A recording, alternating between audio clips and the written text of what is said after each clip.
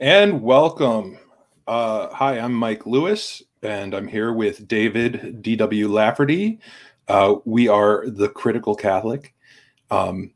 We are a live stream show dedicated to helping Catholics think critically about issues such as conspiracy theories, cutting through rumors, and finding the truth, focusing on the truth. Today is part two of our conversation, hopefully our concluding part of the conversation on the conspiracy theories and rumors surrounding the death of Pope John Paul I. Pope John Paul I was Pope for 33 days in 1978. He was elected after the death of Pope St. Paul VI. And after his death on September 28th of that year, Pope John Paul II was elected and took the same name. So, David, welcome. Hey, Mike. How are things? Good. Happy Father's Day. Is it Father's Day in Canada? Or It is. Yeah. Okay. So happy Father's Day to you as well. And happy Father's Day to all the dads out there watching. That's right. Hopefully you had a good day. Hopefully you were given the opportunity. Maybe your children got you a Patreon subscribership to Where Peter Is. Perfect gift. Perfect Father's Day gift. Perfect gift. Yeah. Get your father something to help him learn about the Holy Father. And happy Father's Day to Pope Francis. And yes, Pope Emeritus Benedict, who's still plugging along. He is. Over 8 years later. Wow. So David, I was thinking that in this episode, first, we talked about the sequence of events surrounding the death of John Paul I, that basically went to bed the evening of September 27th at 9:20 p.m., I think is the timeline. And that was the last time he was seen. And then he was discovered in the early morning hours. Yeah, sorry. It was actually, I should say it was September 28th that he allegedly died. It was that evening. And then it was September 29th when he was found dead. So sorry, there's a little confusion there. Oh, so they're thinking he died 11 p.m. or something like that. Is that the official date of death would be that he died after he went to bed? Estimated, yes. Yeah. And there's a lot of controversy about that because, it's difficult to determine. So we could do a whole episode on whether his official date of death should be the 29th rather than the 28th. Or the 28th, yeah. I don't know. I think I'm going to push tricky for the 29th to be the official date just to be... Yeah, I think that's safe. That's when his body was discovered. We know for sure that, he was definitely deceased by the 29th. So that works. But this is something that you can dig into endlessly. It's that kind of old style conspiracy theory where there's, just this infinite number of factors and elements that can be examined from all different perspectives. And there's lots of conflicting narratives. There's lots of data that you can look at, but nothing that gives you like the full clear picture. So it's, it's really reminiscent of stuff like, JFK assassination stuff, although JFK really was assassinated, but in the way that, people can really dig into this in a semi-legitimate way, because you're often dealing with stuff that actually was reported, stuff that, there is a sort of factual basis for it, but there's a lot of conflicting information there. So it's a little different from some of the conspiracy theories that we look at where there's just nothing, nothing solid to grab onto. A lot of it is just kind of fantasy or just rumor. But yeah, this is one of those ones where you can really dig into it. And we were thinking, maybe we could, because we weren't 100% clear maybe last time about the circumstances surrounding his death, before we get into the other aspect of what we want to talk about with John Paul the First, which is the stuff with Freemasons, stuff with financial corruption that all could potentially have played into this. We thought maybe it would be a good idea to just go through the timeline and just to make that clear, because maybe we kind of skipped over it a little bit last episode. Maybe before we do that, though, we'll do a quick prayer to get us started. In the name of the Father, and the Son, and of the Holy Spirit. Amen. Heavenly Father, please guide us in our discussion. Help us to dispel confusion, discern fact from fiction, and to cleave to the truth. Allow us to contribute to the creation of a healthy Catholic media culture. Amen. Amen. In the name of the Father, and the Son, and the Holy Spirit. So I have the David Yallop book, and the David Yallop book is the In God's Name. I think, yeah, you've got it there. Perfect. Thanks, Mike. That is the book that kind of set off the official conspiracy theory regarding John Paul the First, and it's still, the central text. And I believe it's pretty easily accessible still. Obviously, not recommending it as a source of truth, but just to satiate your curiosity, or to for your own personal study, or just to see his point of view and give him a hearing. It's readily available. I think it's even on Kindle for only something like $5. So it was a bestseller, and it flooded the marketplace in the early '80s, and you can still get a copy of it pretty easily. You could probably find it in a lot of used bookstores these days. It's that kind of, best-selling paperback that a lot of people, were reading in airports and things like that, or on the beach back in the day. So yeah, it's readily available. It actually is a good read. And if you take it with a big grain of salt, realizing that he's really got this idea that he wants to prove that Pope John Paul I was murdered. There's actually a lot of really interesting information in there. You just want to double check everything. And one thing I should mention about the Yallop book, he reconstructs conversations that he thinks had happened. So he learned of, say, a meeting between John Paul I and Cardinal Villot, and then he kind of reconstructs what they might have talked about. But he presents it, and he mentions that at the very beginning, but he presents it in the book as if you might mistake this for like documented conversation. This is what happened next.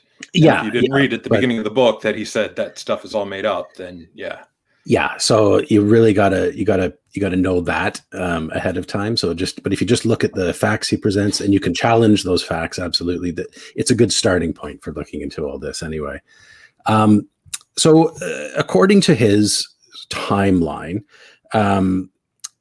it was September 28th, 1978, when John Paul I went to bed in the papal apartments. He had beside his bed, again, this is all according to Yallop, so this gets challenged all the time. He had an alarm clock and a bottle of a medicine called Effertil that he used for his low blood pressure. And then the only other things he was taking were, at that time, apparently, were some vitamins and adrenal injections, again, for his low blood pressure. But those injections weren't a regular thing. So he goes to bed. In the morning, a Sister Vincenza comes at 4:30 a.m. as usual, to put a flask of coffee outside of the room, and to knock on the door to wake him up. And I think what usually would happen is she'd knock on the door, she'd go away, he would eventually come out and have his coffee. But she left, then she came back at 4:45, so 15 minutes later. The coffee was still there. No one hadn't been disturbed. He was not a guy who would usually sleep in. So she knocks, no answer. She enters the bedroom, and I'll just quote from Yallop's book here. Quote, opening the door, she saw Albino Luciani sitting up in bed. He was wearing his glasses, and gripped in his hands were some sheets of paper. His head was turned to the right, and lips were parted, showing his teeth. It was not the smiling face that had so impressed the millions, but an expression of agony. And she feels his pulse. That's the end of the quote. She feels his pulse.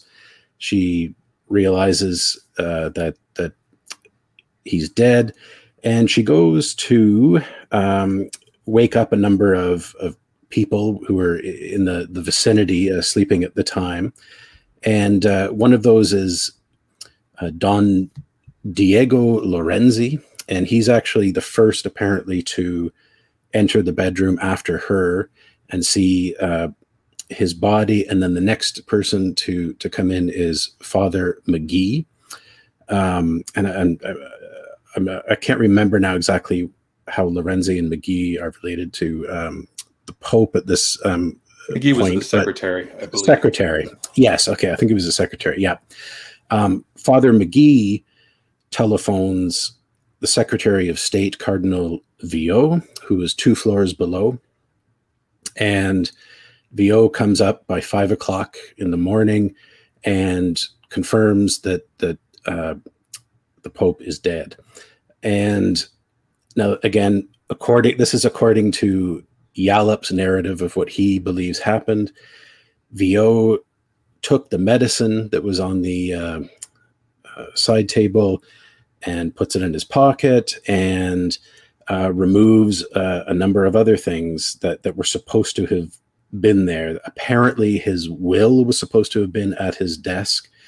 His glasses and his slippers are removed. And then, again, according to Yallop, Viau basically tells everyone assembled there a story about how we're going to say the Pope died, and swears everyone to silence as to anything that they saw. And so they kind of have to follow the narrative. And then he starts making phone calls. So he calls, apparently, I'm going to mess his name up, but Cardinal Confalonieri, who's the dean of the Sacred College, then Cardinal Casaroli, and then a number of others, including Dr. Renato Buzanetti, who is the deputy head of the Vatican Health Service. So Buzanetti, I believe, comes to the location, and let me just make sure. Yeah, it does a brief examination of the body. And according to Buzanetti, the death is caused by, and I'm quoting here from Yallop's book, acute myocardial infarction, so a heart attack. And the doctor puts the time of death at about 11 p.m. on the previous evening. That's all a quote from the book.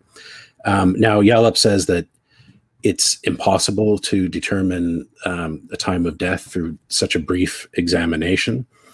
And it sounds like that might actually be true, that this is not something that can be done all that easily. Now, once everything is sort of under control, and it seems to be Cardinal Viau is leading this whole operation. So what time in the morning are we talking at this point? We're still, apparently, most people did not even know that he had died by around 7 o'clock in the morning. It was still, under wraps. But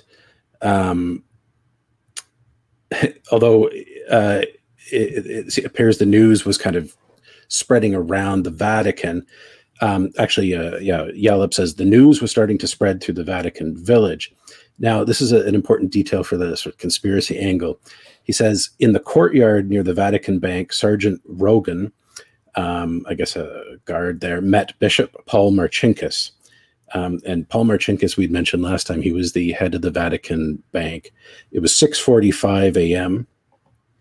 And Yallop asks what the president of the Vatican Bank, who lives in the Villa Stritch on Via della Nocetta in Rome and is not a renowned early riser, was doing in the Vatican so early remains a mystery. So now I've heard that, I haven't read his book, but John Cornwell, who wrote a book that would refute some of these ideas, apparently said that Paul Marcinkus, although he was spotted at this time, actually was an early riser, and this was his usual time for entering the coming to the Vatican Bank.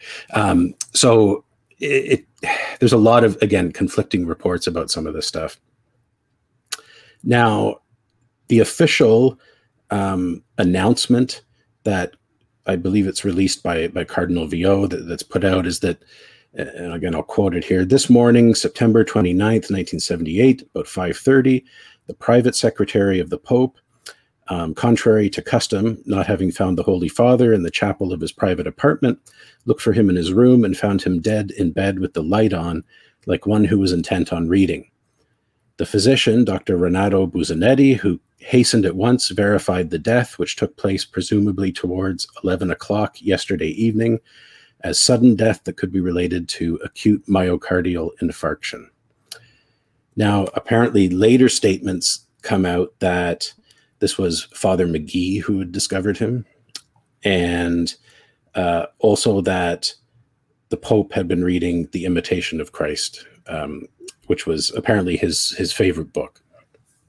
Now, we were talking about this last week too, how this turned out not to be true, that at least according to Yallop, he was not discovered by Father McGee.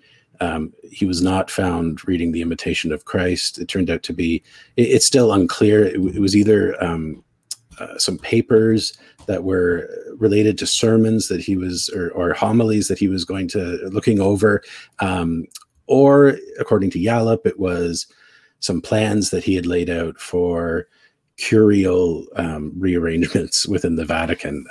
So again, you could probably dig for a long time trying to figure this stuff out. I know John Cornwell apparently did some good work debunking some of this, showing that Yallop was actually relying on some erroneous news reports in some of his details. So it's not like Yallop was making things up, but he didn't realize that some of the news reports that were coming out were mistaken.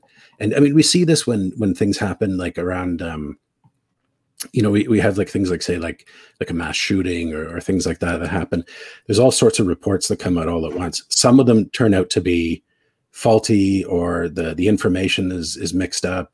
Some people, originally they may say that, oh, there's two shooters at this event, and then they correct it and it's one shooter. But the conspiracy theorists will always look at that. Oh, at one point they reported there were two shooters. That must mean something. But no, it's just usually with any kind of event like this where everything's breaking all at once, you get some faulty news report. So I think that's something to always keep in mind. And there was a lot less coordination back then than there, I mean, once something's in, really you had to wait until something went into print. And so if you're working for if you're covering the Vatican for a different Italian outlet, then you've got someone covering the Vatican for the Washington Post, or for, people are you're going to file the story when you file the story, and you're going to do your best as a journalist, but different versions come out, or you might miss the new information, or you might mishear something, and it's not like you can issue a correction to the, like nowadays, you read even like Catholic news outlets that'll revise a story that's they post a claim, like I wrote about that, the claim that CNA had that Biden was going to meet with Pope Benedict. Pope Francis. It was their breaking news just last week. And they were the only people on the planet who reported that Biden was even going to go to Rome. So it's like but then really the story that they were trying to transmit was that the Biden administration had requested that Biden attend mass at Casa Santa Marta, with Pope Francis. Why am I saying Benedict? With Pope Francis, and he was denied. So that was supposed to have sent a signal to the U.S. bishops that of whatever Francis's opinion was. But I read it and I'm like, wait, they have Biden going to Rome? That's not on his itinerary. How did they get this story? Meanwhile, Biden's off in Russia or whatever. But then a few hours later, they just sort of scrubbed that, that whole part about him, and they changed it to an early version of his plans, and the link redirected you to a whole new version of the story. Well, Yallop is going through the contemporary newspaper clippings at the time, and once it's in print, it's set. So there's no way to know whether it was verified or fact checked, or whether, unless somebody goes and does the digging to find out whether there was a correction in the next edition of the newspaper. You're not going to know purely based on that what happened. That's the thing, and we got to remember, because I really I wouldn't put Yallop in the class of conspiracy theorists who are being irrational or who are just maliciously making things up. I think he really believed in what he was saying, and I could see how when you start digging into all this stuff, and you think like, oh, the puzzle pieces are coming together, it may convince you that something sinister happened here. But yeah, I think he was working with the materials he had at the time, which were,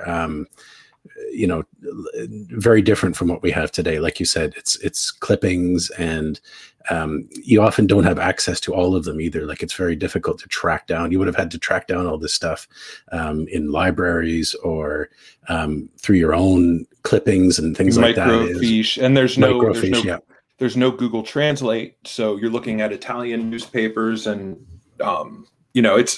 and then you have to do you have to either, if you don't speak Italian, you have to have an Italian translator come in and maybe or hire a research assistant that knows Italian and can translate it into English, or it appears anyway. I'm assuming he's telling the truth, that he interviewed many people, even people who were directly involved in a lot of this. So he did his work like a journalist would, like the kind of the footwork, basically. So it's different. It's, again, different from the kind of conspiracy theory where people are just, grabbing and cutting and pasting things from, blogs and Twitter, and then throwing it all together into something, while they're on their computer at 4:00 in the morning. So it's a little different, a different sort of thing, but I still think it is conspiracy theory nevertheless. So that gives us, just a framework to think about when we're thinking about the actual death. And I forgot to mention too that there was, controversy about the embalming, which happened very quickly. So I believe it was on the night of the 29th that the embalming, at least according to Yallop, that the embalming process started. And according to him, they did not, I guess, as they normally would do, drain all the blood from the body. So I guess the normal procedure is you drain the blood from the body, replace it with, a chemical fluid or some kind of thing that helps. Embalming fluid, essentially. Yes. So now with this process that they used, I don't know the details, but they apparently left the blood in the body. Now he believes that's because they didn't want anyone to be able to test the blood, because testing it might have shown that there was poison in it. So that's how I interpreted it. And there's his tomb in the crypt at St. Peter's.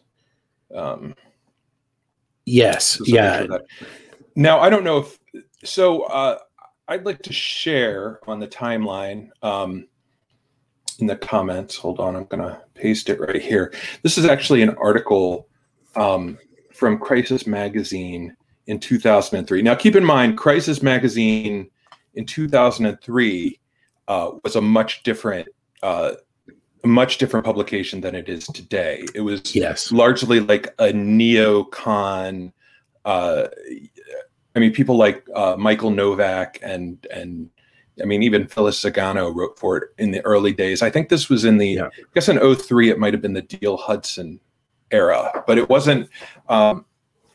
So this article is written by Sandra Miesel, who wrote one of my favorite articles of all time from Crisis Magazine, which was actually taken down from their website, basically telling this whole story of Catholic conspiracy theories and kind of how ridiculous they are. And it's funny because about 2 or 3 years ago, she had criticized the Remnant in the article, and the Remnant started this campaign to have that article taken down from their website, from Crisis's website, which they did because because Crisis's current management is a bunch of conspiracy theorists.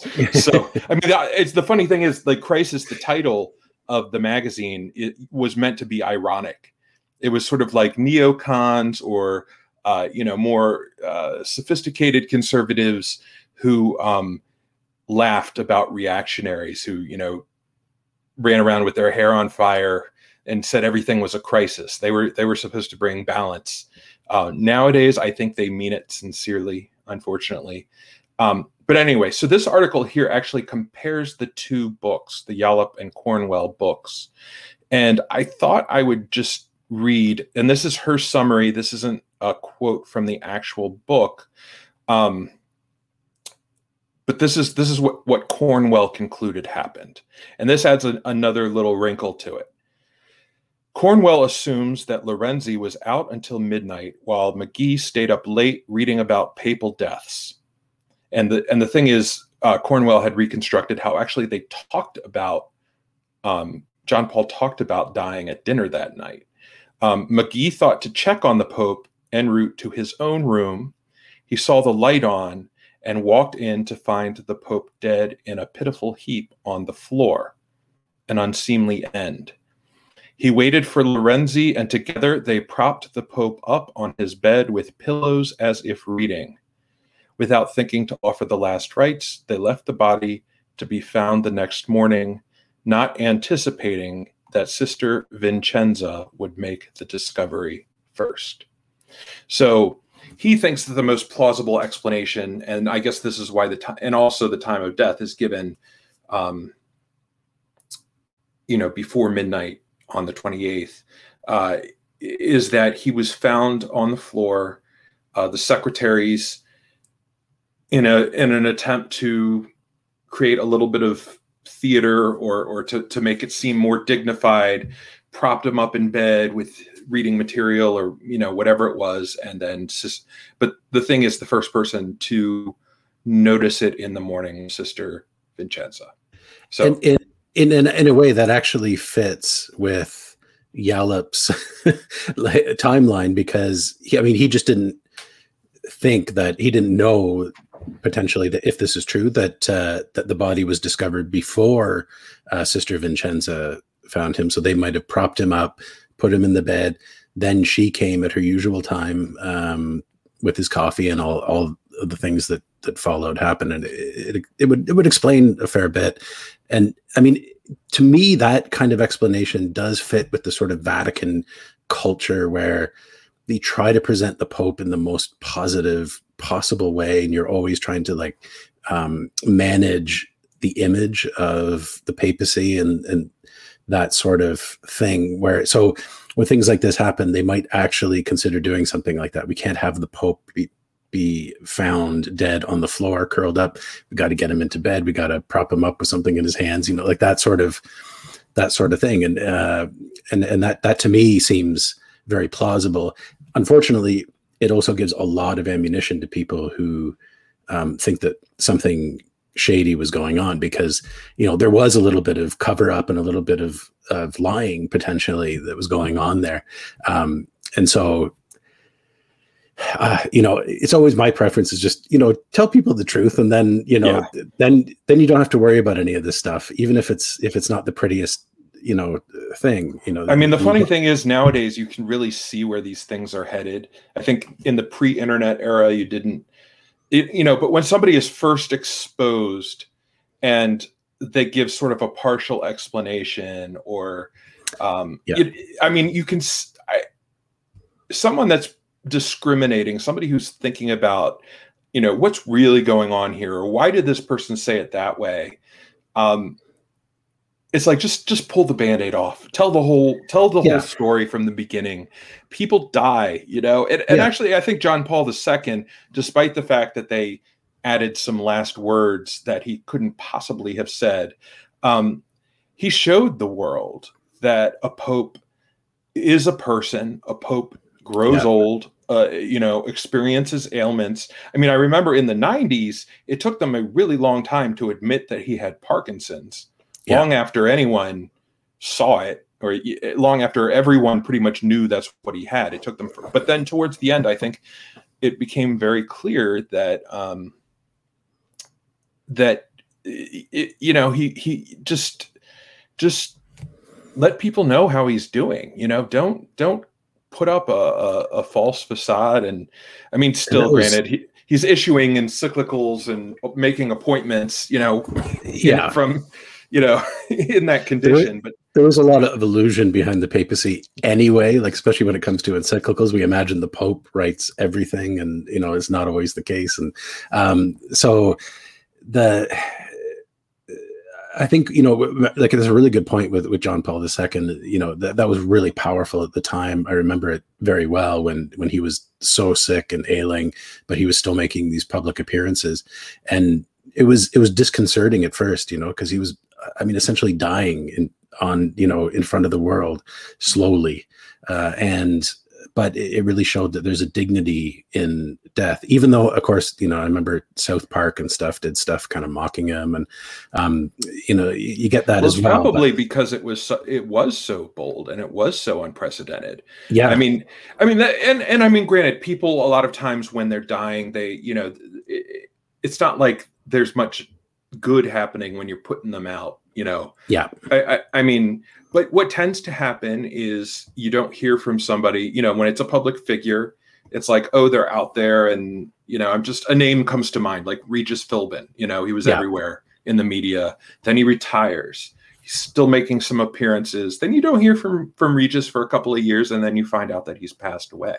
Yeah. And, and I'm sure, I love Regis. I don't, but it's sort of like we didn't actually see those very last phases of his life. So we still have these memories of him as this energetic, boisterous man. And I think a lot of people don't quite understand, aren't comfortable with the idea of those last days, weeks, months.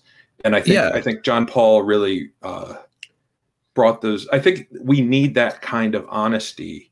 Yeah. Nowadays we're a little more comfortable with that. We've seen people, bare themselves, in these kind of ways on television or, in the public. And John Paul II was probably, the most prominent person to do that, to really age and suffer in front of the world like that. It's very, very powerful. But yeah. Okay.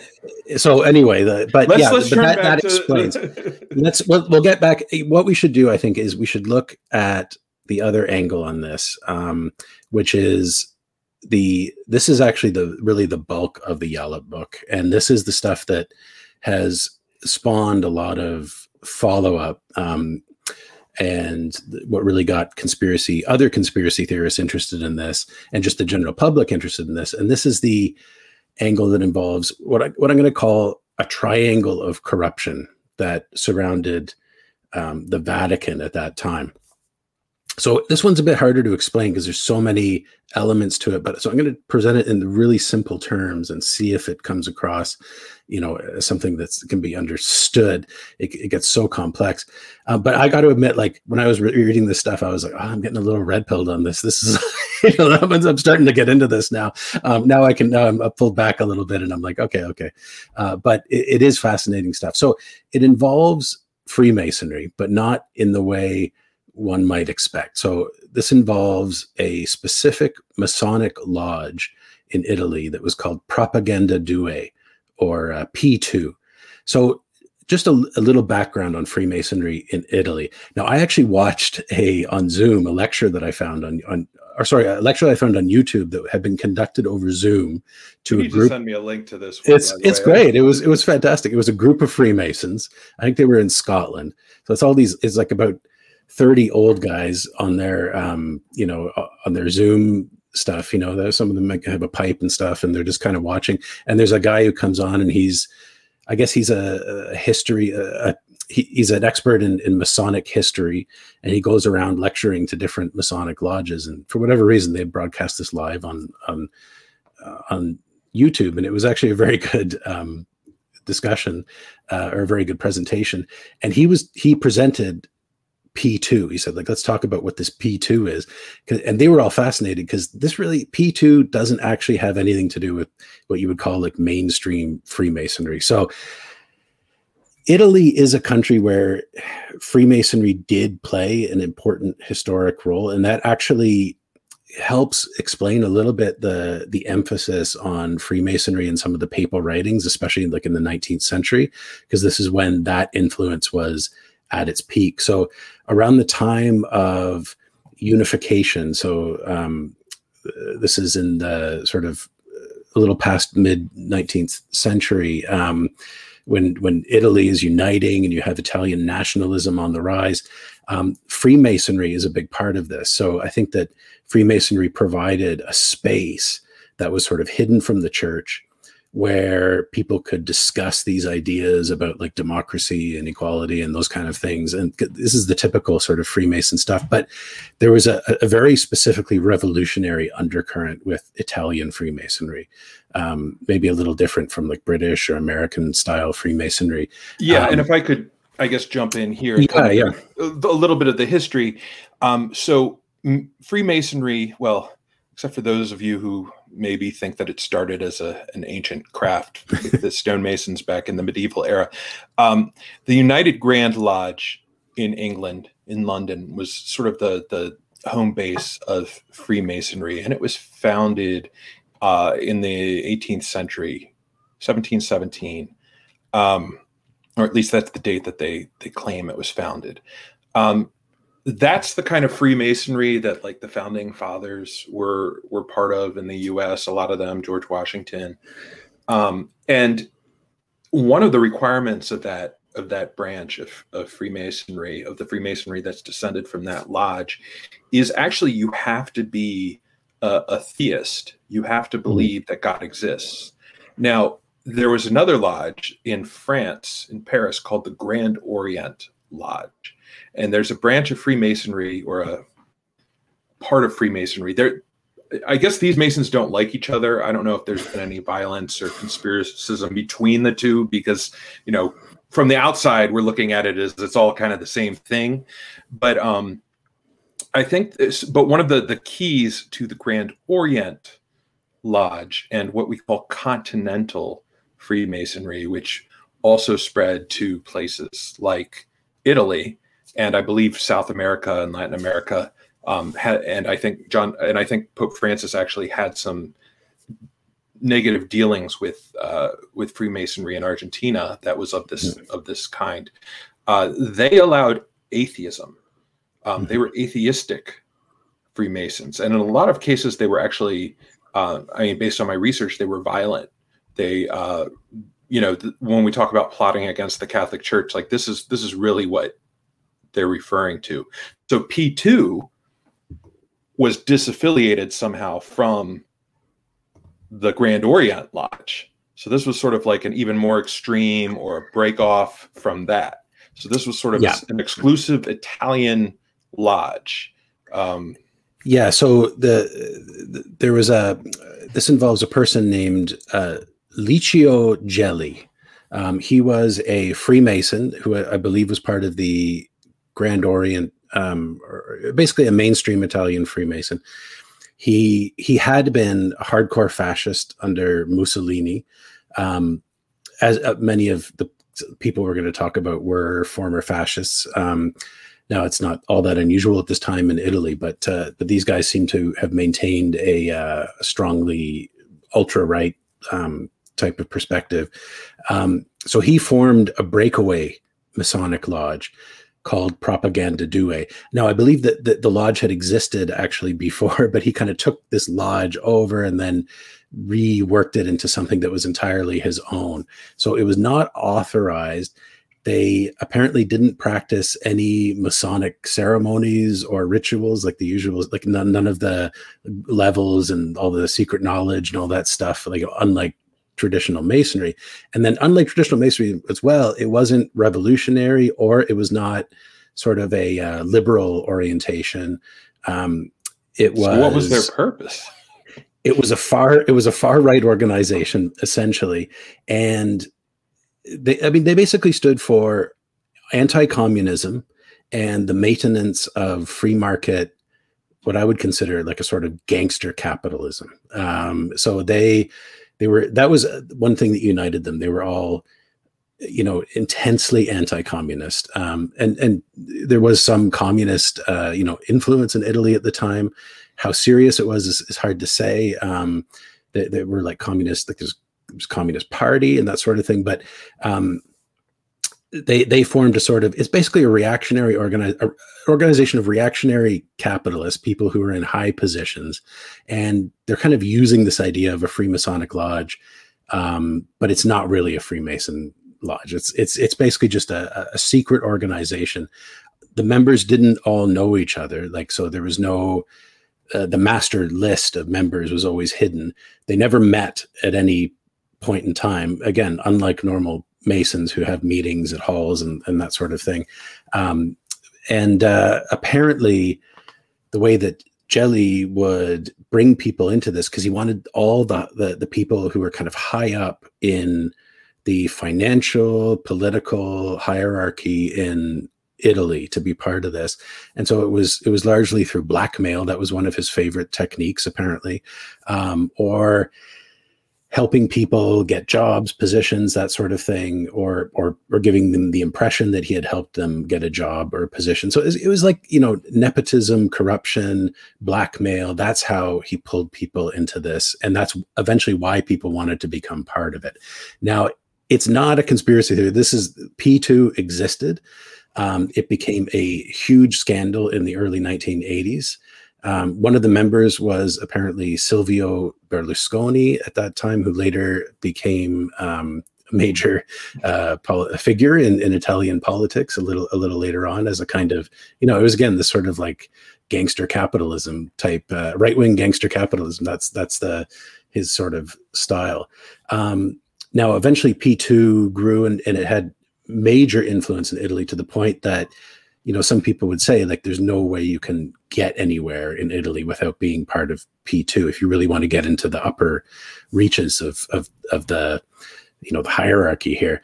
And apparently they also had influence in some other countries. So in Argentina, this is a little later in the 80s, so like early 80s, apparently the junta that was in control there were members of P2 involved in this. So I think it was maybe Bolivia as well. I'm not 100% sure on that. But so in this atmosphere, this P2 atmosphere, it starts to intersect with the Vatican in a number of ways. And it's through finance that this happens. So you get this sort of triangle. I'm going to call it a triangle setup of three major figures. And the first is a guy named Michele Sindona, also known as the Shark. That was his nickname. So he was essentially a financier connected to the Gambino mafia family, who operated in the US and I believe in Italy. He became a very good friend of Cardinal Montini, who became Pope Paul VI. So after Montini became Pope, Sindona became a financial advisor to the Vatican and intertwined himself with Vatican finances.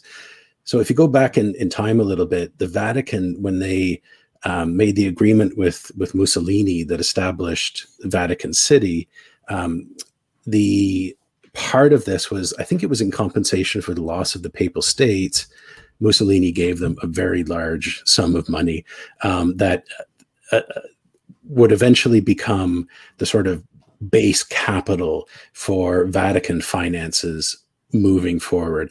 So after World War II, the Vatican actually comes out of this with a lot of money.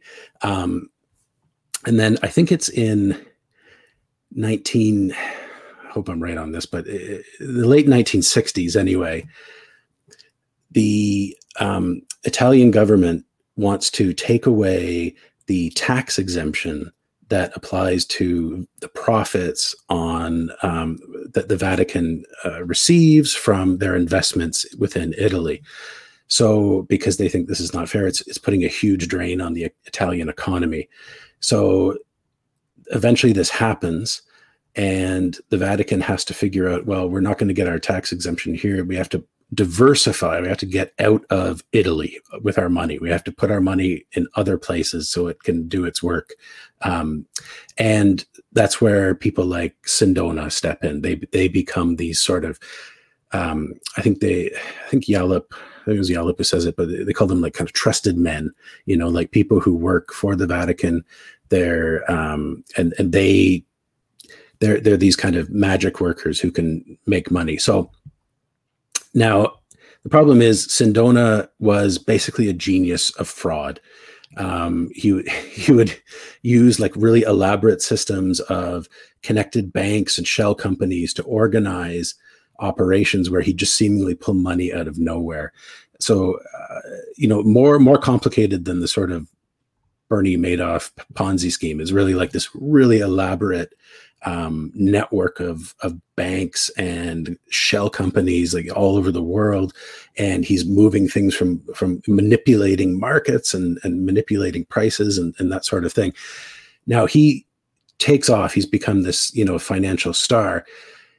He becomes the primary shareholder in the Franklin National Bank in the U.S. In the early 1970s, and then that collapses in 1974, and this is kind of the beginning of the end of Sindona, and a lot of Vatican money is lost in the fallout because, again, the Vatican is so intertwined in this, and all of its money is so intertwined.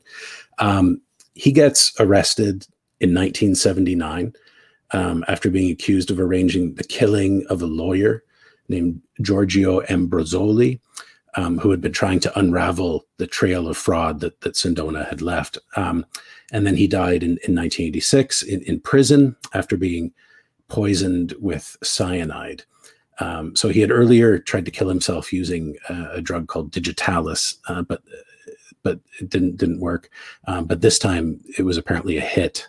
He was killed with cyanide in his coffee. So this is all real. He's very real. Like it sounds incredible, but yeah, this guy was a real guy. You can read about him in all the big newspapers and of the time. And so he's one of the three. Another guy is a person named Roberto Calvi, and he was known as God's banker. And he got that nickname because he was the chairman of Banco Ambrosiano, which was a very large Italian bank known for its connection to the Catholic Church. So Calvi, like Sindona, and often in partnership with Sindona, was involved in these elaborate fraud schemes. And after there was a big financial scandal at the Banco Ambrosiano that he was the chairman of in 1978, he was investigated and put on trial. He appeals, because I guess in Italy, just getting arrested and put on trial, that's the first step in a long, endless thing where you get, appeals that last forever and you're walking free and all this kind of stuff, like for ages. It's just the usual thing. In 1982, Calvi leaves Italy and unexpectedly ends up in London, England. And on June 18th, 1982, Calvi, God's banker, as he was known, he's found hanged under Blackfriars Bridge in London, and his pants and his pockets are filled with bricks. So this makes. I heard it was rocks. Was it bricks? Oh, okay. I had heard bricks, but it might have been rocks. He was weighed down essentially. So well, I thought it was like symbolic. Was the I think the stones were symbolic of stonemasons or something like that. I don't. There is an argument that he was maybe killed, I think, by Freemasons. So but not regular Freemasons, again, by Propaganda Due people who they knew that, because Propaganda Due was all caught up in this as well, because Sindona and Calvi were both members. They were both, very intertwined with Licio Gelli. And a lot of the money they were making, this was all coming into, Propaganda Due through Gelli. So it became part of this this sort of apparatus of power within Italy at the time.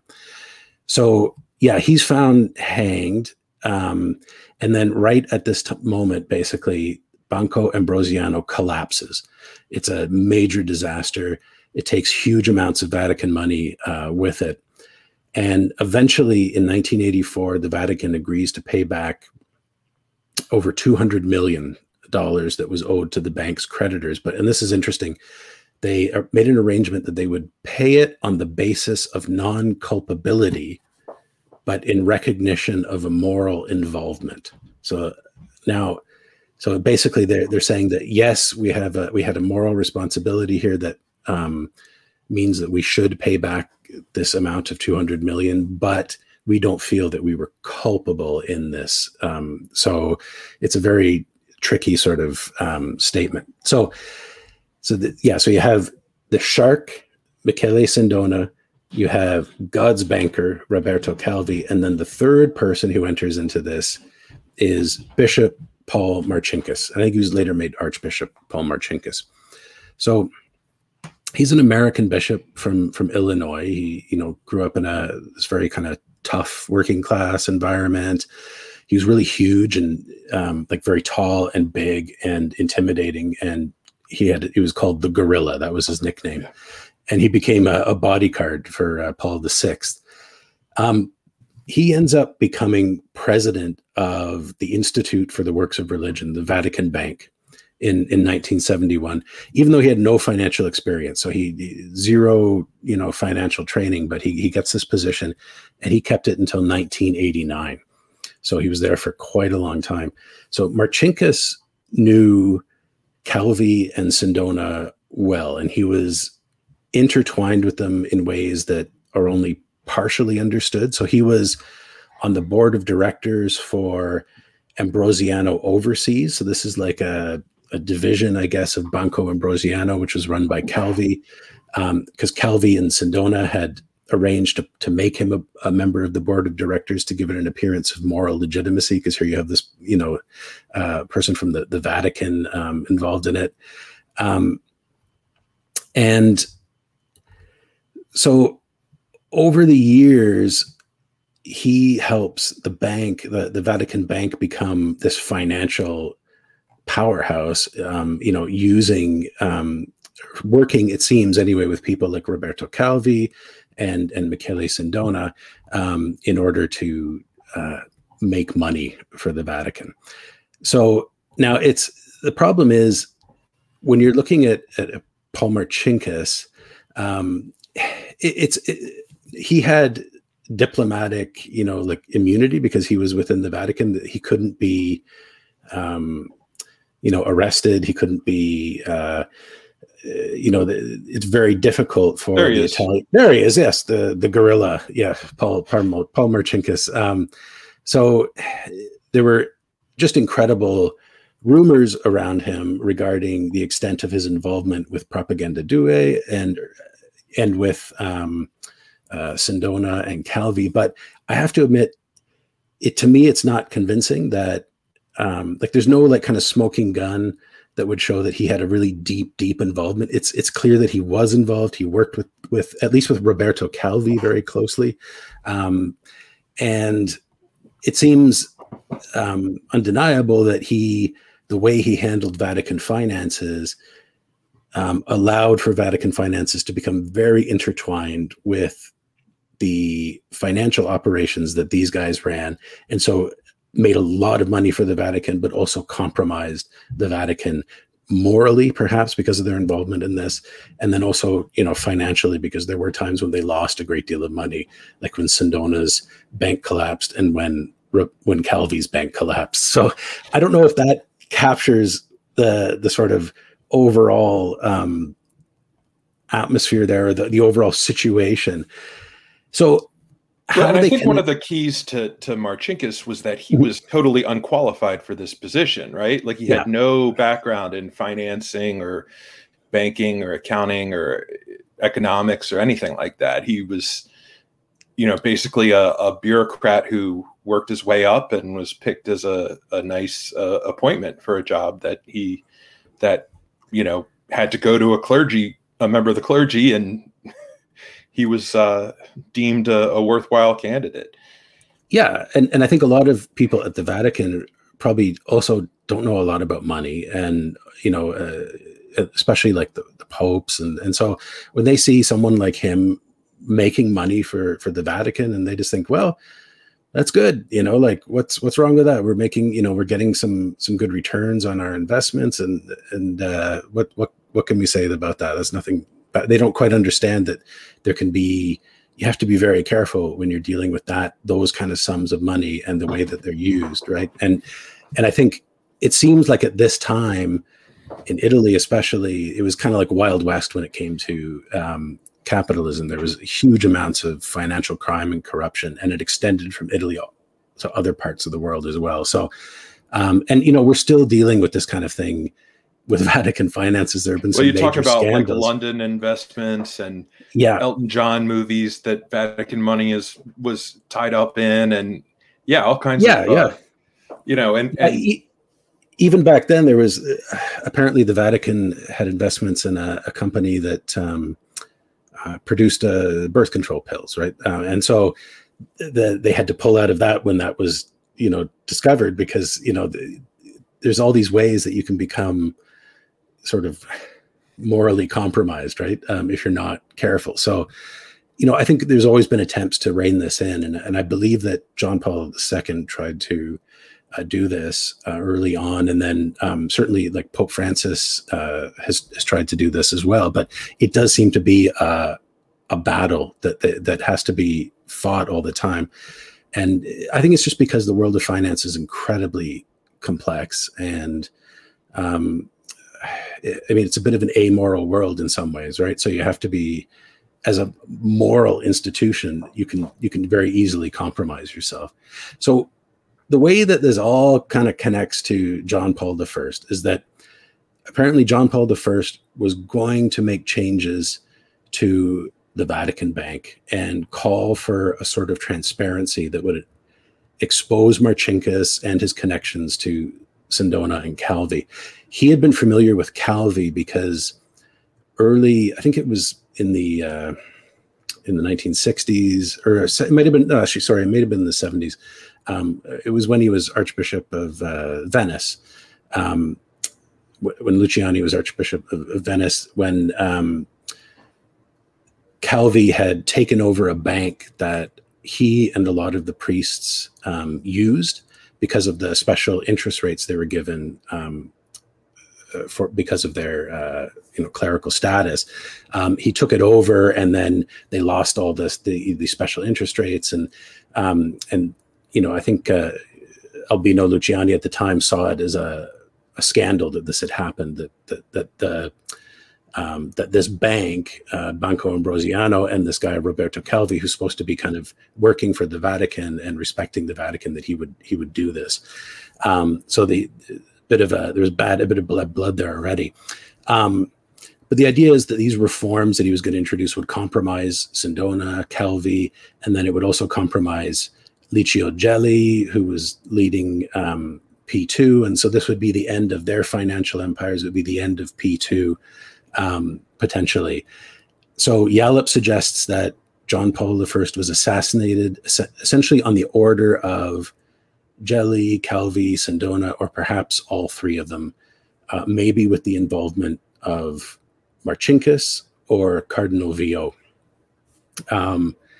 So if we run with that idea, and I'm not saying I believe it, I actually don't think it's likely, but you might propose that, maybe if he was assassinated by these guys, if they managed to get someone in to poison his coffee with the digitalis, maybe Cardinal Vio found, or someone found the body, realized what had happened, that it had been assassinated, decided to cover it up to avoid scandal, because if it was found out that he was assassinated, that might lead people to investigate, that might lead people to find out about Calvi, Sindona, and all the Vatican finances and all that kind of stuff, and it might kind of again open them up and make them vulnerable. So he might have tried to cover it up in that sense and make it look like it wasn't an assassination. But that's just another possible angle. And there's no evidence that John Paul I actually had like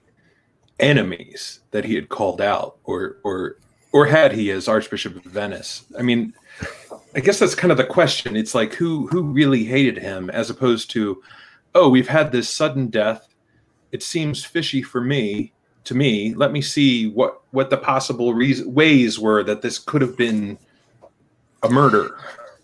Yeah, I really, when you look at it realistically, I can't see anywhere where he had real enemies, like where people were really out to get him to the point where they wanted to do him physical harm.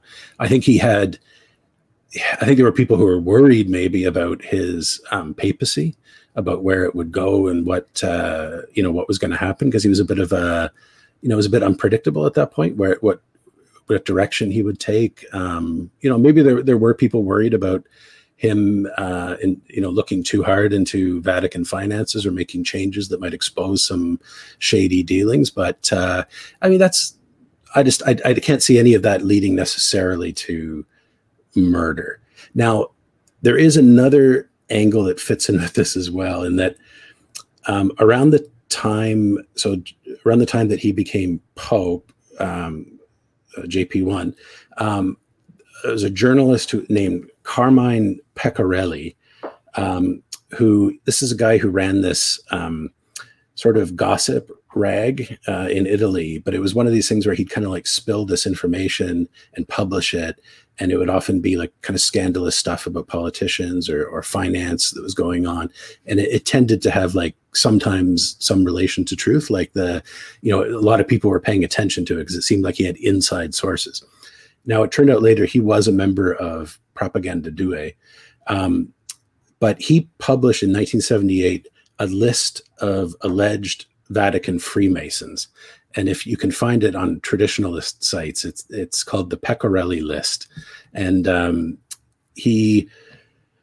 I can't remember how many people were on the list. Maybe it's like a good 40 or 50, wasn't it? Good 40 or 50, yeah. And with some relatively famous names like Baggio, Bonini, Casaroli, but also Paul Marcinkus, and Cardinal Villot.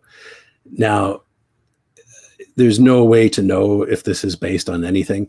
It seems like he was trying to say that these people were regular Freemasons, like not part of Propaganda Due, although Pecorelli himself was part of Propaganda Due.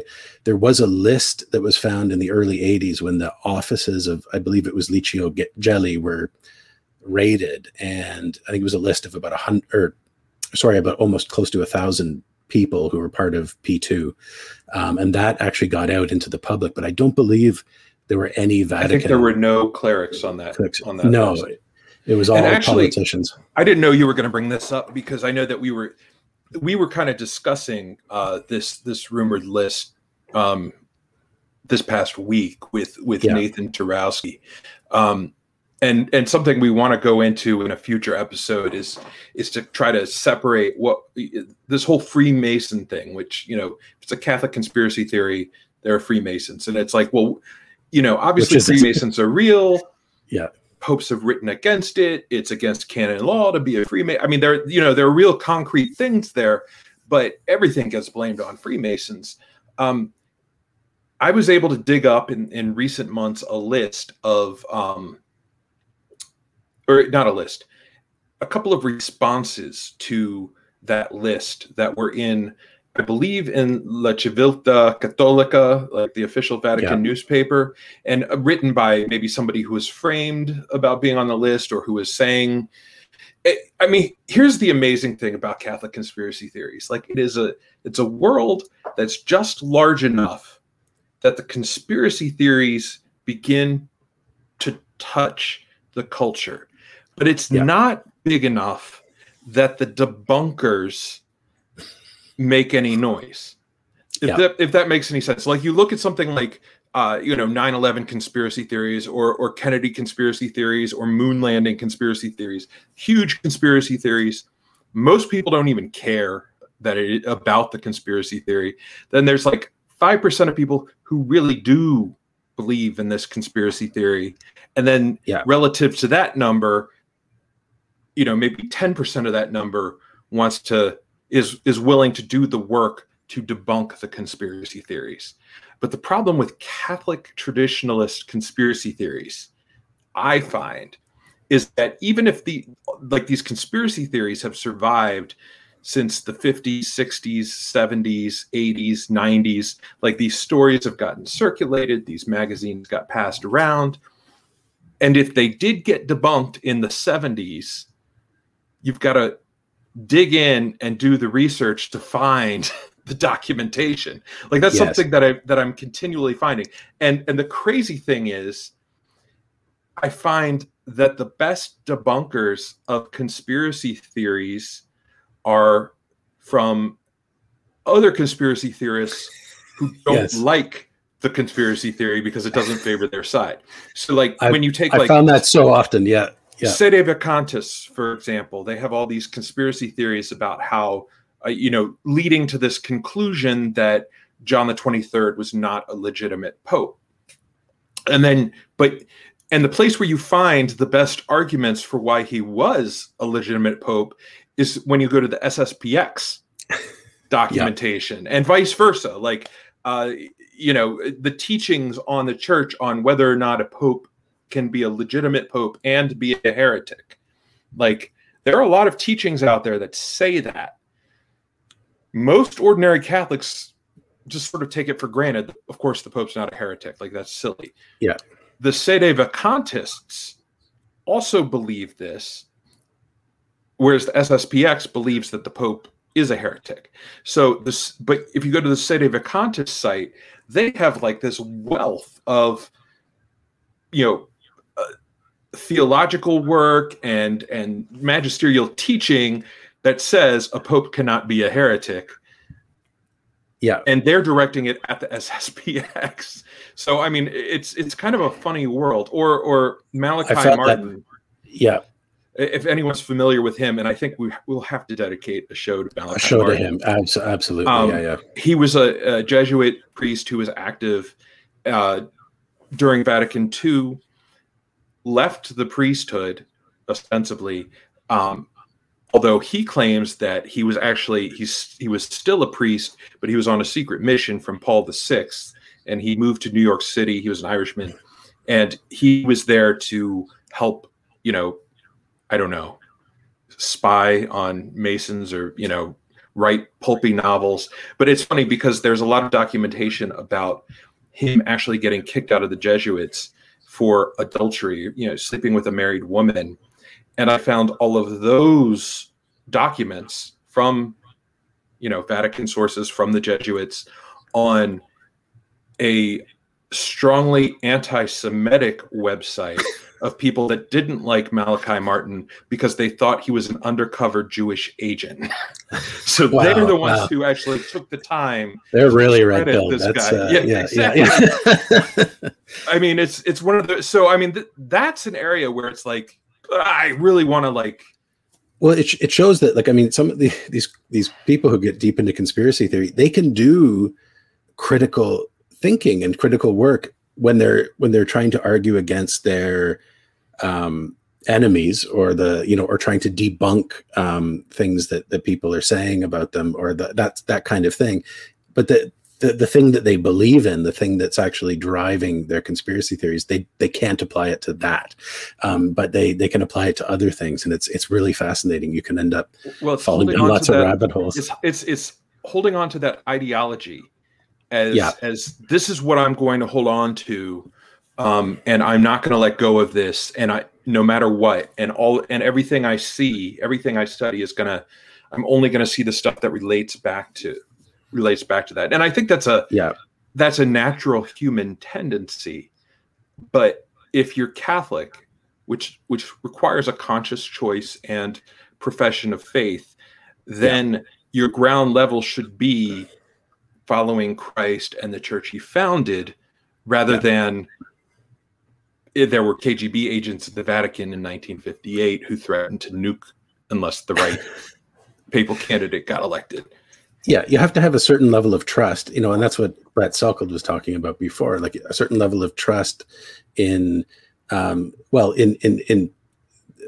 authorities when it comes to, say, like science and just the basic facts, but also some level of trust in the church. I think you have to. It doesn't mean you have to think that everything the church does is good, or that they never make mistakes, or that but I think you have to start off with at least some level of trust, and then you can then be critical from there. But if you start off with an attitude of like radical skepticism, and I think people like Yallop, they really don't have a lot of faith in the church as an institution, and they see it as just, these people are just like anybody else, out to, for their own benefit, and out to, if you start off with that perspective, I think you can end up becoming too skeptical. You can end up becoming too conspiratorial. And I don't think there's, I think the thing is, there are a lot of people out there who are Catholic, and maybe through their study, their experience, maybe, they witness some corruption. Maybe maybe a teaching just doesn't make sense to them. Yeah. If you're going to reject something, that's been my whole point with Pope Francis the whole time. It's like, this is the teaching on the death penalty. The one that Pope Francis put out, it's on the books. It follows all the rules for what is the official Catholic teaching on the death penalty. Mm-hmm. If you doubt that teaching, just be honest with the fact that you're struggling with what the Catholic Church teaches. And, but instead it's this, what I am is Catholic, and I'm going to try to fit everything else into that.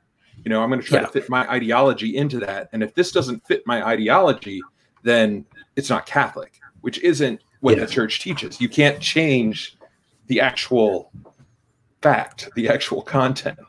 Yes. And keep in mind that the church is run by humans, right? And, even though this is, the church that, Christ,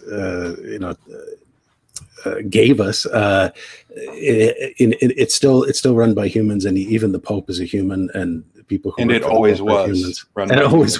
It always was run by humans, and humans make mistakes. And even if they have, even if they're infallible in certain circumstances, they can still totally mess up in other circumstances, right? So that can happen. So when I look at all of this, the impression I get is it's quite possible that the Vatican got itself, in too deep, basically, in a world of finance that, for whatever reason, whether through ignorance or through just, wanting, someone like Paul Marcinkus maybe wanting to just make a lot of money and show off, got involved too deep with people who are connected to secret societies, to the mafia, to, those kind of things. And I'm sure it still happens. It's quite possible. It's, it's very easy. We know there's financial scandals that have been happening right now that it's still unclear what the details of these are, but people make mistakes. There's sometimes bad actors. It happens. And I find it fascinating. So all of this stuff that Yallop outlined, it really is fascinating. It shows you the cultural context of Vatican life at that time, which is just crazy. Because, this person, Pecorelli, who published this list of Vatican Freemasons, he ended up being assassinated, killed in his, shot to death in his car by apparently a radical left-wing organization, but who may have been hired by a right-wing organization, or maybe Propaganda Due, or who knows what, so that's the kind of atmosphere you get in Italy, it seems, right? And the Vatican is like right in the middle of all that. So I don't know if it's quite the same today, but it seemed like in the 70s and 80s, it was very much like that. And it's all documented stuff. But again, it's a big stretch to make the assumption that all of this lined up into a conspiracy to take out the Pope. It's almost like it's hard to imagine that even, the most hardened sort of mafia style mind would think that, this would be a good idea to try to take out the Pope. I think there would be a million other things they would try to do first. And pull it off successfully. But that's and to pull it off successfully. It's so again, a lot of this is unfalsifiable. Basically, it's whether or not you kind of buy into Yallop's argument. And I buy into some of what he's saying. It's fascinating stuff. It's cool. It's it's like Godfather type material, right? I don't quite buy into the idea that John Paul I was that connected to this. When I brought up the Pecorelli list, though, because apparently, Yallop says that he was going to basically reorganize the Vatican, and the people who he was taking out of their posts, including people like Marcinkus, people like Cardinal Viot, were people who had been on this list. Now, I don't know if there's really any evidence that John Paul I ever saw that list, although I guess this Pecorelli, his magazine, was passed around Italy a lot. Like, it was people knew about it. It was a big thing. So it's likely, but whether he would have believed it, whether he would have, we don't know if it was, we have no idea if the list was all true, if it was half true, or if it was completely false. We just don't know, unfortunately. And so until like more evidence comes along, I'm just going to say, I don't think these people were directly involved in the death of John Paul I. And I think, it's the most boring option, I think. But, after all the stuff we've looked at with the idea of people who are afraid of him changing Catholic teaching on birth control, or who are afraid of him challenging the authority of the Curia, or taking the Freemasons out of the Vatican, or exposing the financial dealings of Paul Marcinkus. In the end, even though all of that sort of fascinating context, and there's probably like more than a few grains of truth in some of it, in the end, I don't see why we have to jump to the conclusion that his death was anything but natural. That's I think that's your story, and you're sticking that's the story. Yeah. So anyway, we're way over time. We're way over time. It's so more intrigue and excitement. Jose Rodriguez wants to know. Oh, come on. Maybe next week we'll talk about that one, Jose. Yeah. We'll skip that one for now. We'll skip that one for now, but he's suggesting another. He's inventing a conspiracy theory right now. Anyway, if you like Critical Catholic, if you like Where Peter Is, if you like Where Peter Is Live, Peter's Field Hospital, if you like the work that we're doing, please consider becoming a Patreon sponsor. We had a Patreon live party, I guess, happy hour conference call this week with a bunch of participants among the contributors and the patrons. People got to sort of share their stories, and we had a nice little conversation, and we'll be doing great people from New Zealand, Australia, Spain. Gareth Thomas got up and watched it live, or joined us live from Spain at like 2 a.m. Anyway, until next time on The Critical Catholic, God bless and take care.